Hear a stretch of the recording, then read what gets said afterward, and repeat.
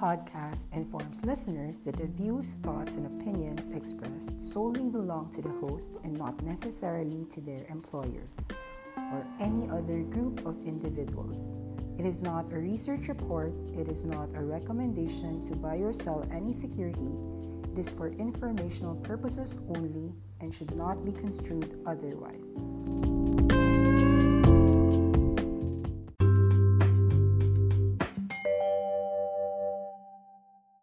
It was Warren Buffett who was saying that he did not believe in timing, but he did say that if one were to time the market, he cited this often quoted paragraph, which is to buy when others are fearful, and to be greedy and to be fearful when others are greedy.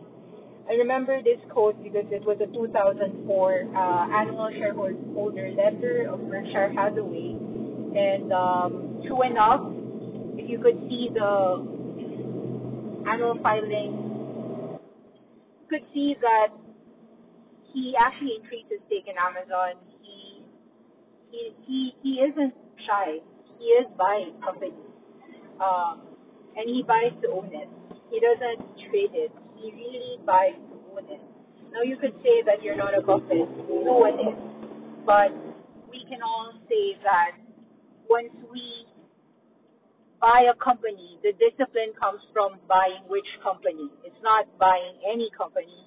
It is a specific company.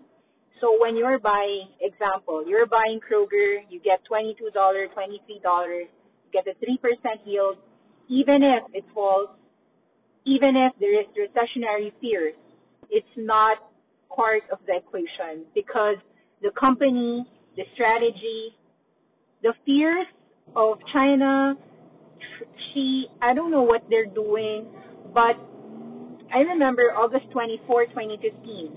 Why do I remember that date? Because that was the first day that I said to myself, oh, the Dow Jones is down in 800. It was also a big drop. Like, I can't remember if it was 500 points or something, but the index of Dow Jones was down big that day. I told myself, I want to buy Facebook. I want to buy Microsoft. I want to buy Google. I mean, yeah, I know it's just household names, but that's what I did. I bought Facebook 98. I bought Alphabet at about, I think it was $700. I bought Microsoft. I wanted to buy Amazon. I was too shy. I didn't even hit the market price. But essentially, of course, you look back at that entry 3 years after, it's as good as 100%. 3 years after, because I chose companies that I was able to hold on. I actually didn't care what happened to the world. I was. It's not about blindly buying a company. I was confident and I was fine. I put 5%. It's not as if like we would die if we put a position on these companies. As long as we love the company, we study the company, we try to understand the business, it's pretty laid back and simple. All I'm saying is that right now the Dow Jones, I think yesterday it dropped 800 points, etc., etc. But what everyone doesn't understand is that the stocks that we are recommending are not dropping like hell. In fact, they're at all-time highs. You could see that they barely dropped. Or if they dropped, what's that? It's what, 10% down on after 100% run up, isn't it?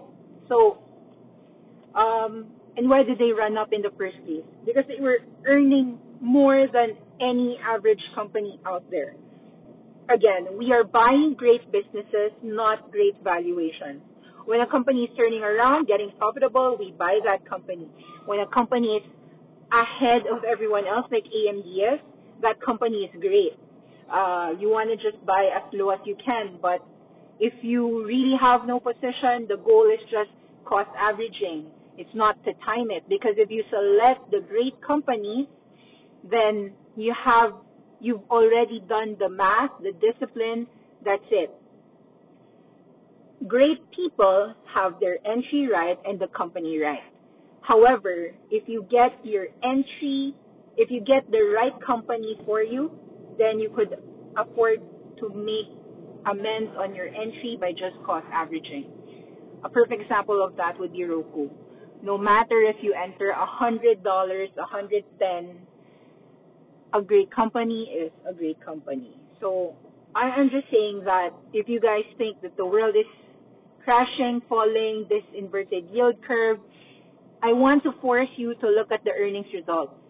JD earnings, great. Huya earnings, great. Zynga earnings, great. Starbucks, Coca-Cola, Hasbro, read their earnings. Stellar results. Recommendation to just buy it, keep it.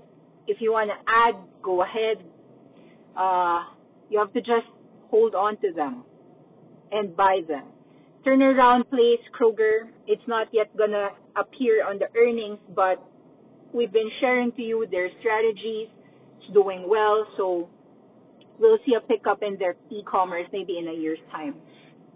Notice that Zynga was already telling the world a year ago about what they were doing. This year, they executed it perfectly, and so the share price is up 50% year to date, 100% from their lows when they were still losing money. So you have to check these companies out because these are turnaround.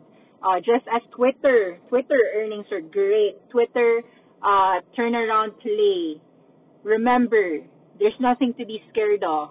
You're buying great companies to own them, not to trade them. You'll cost average it, okay?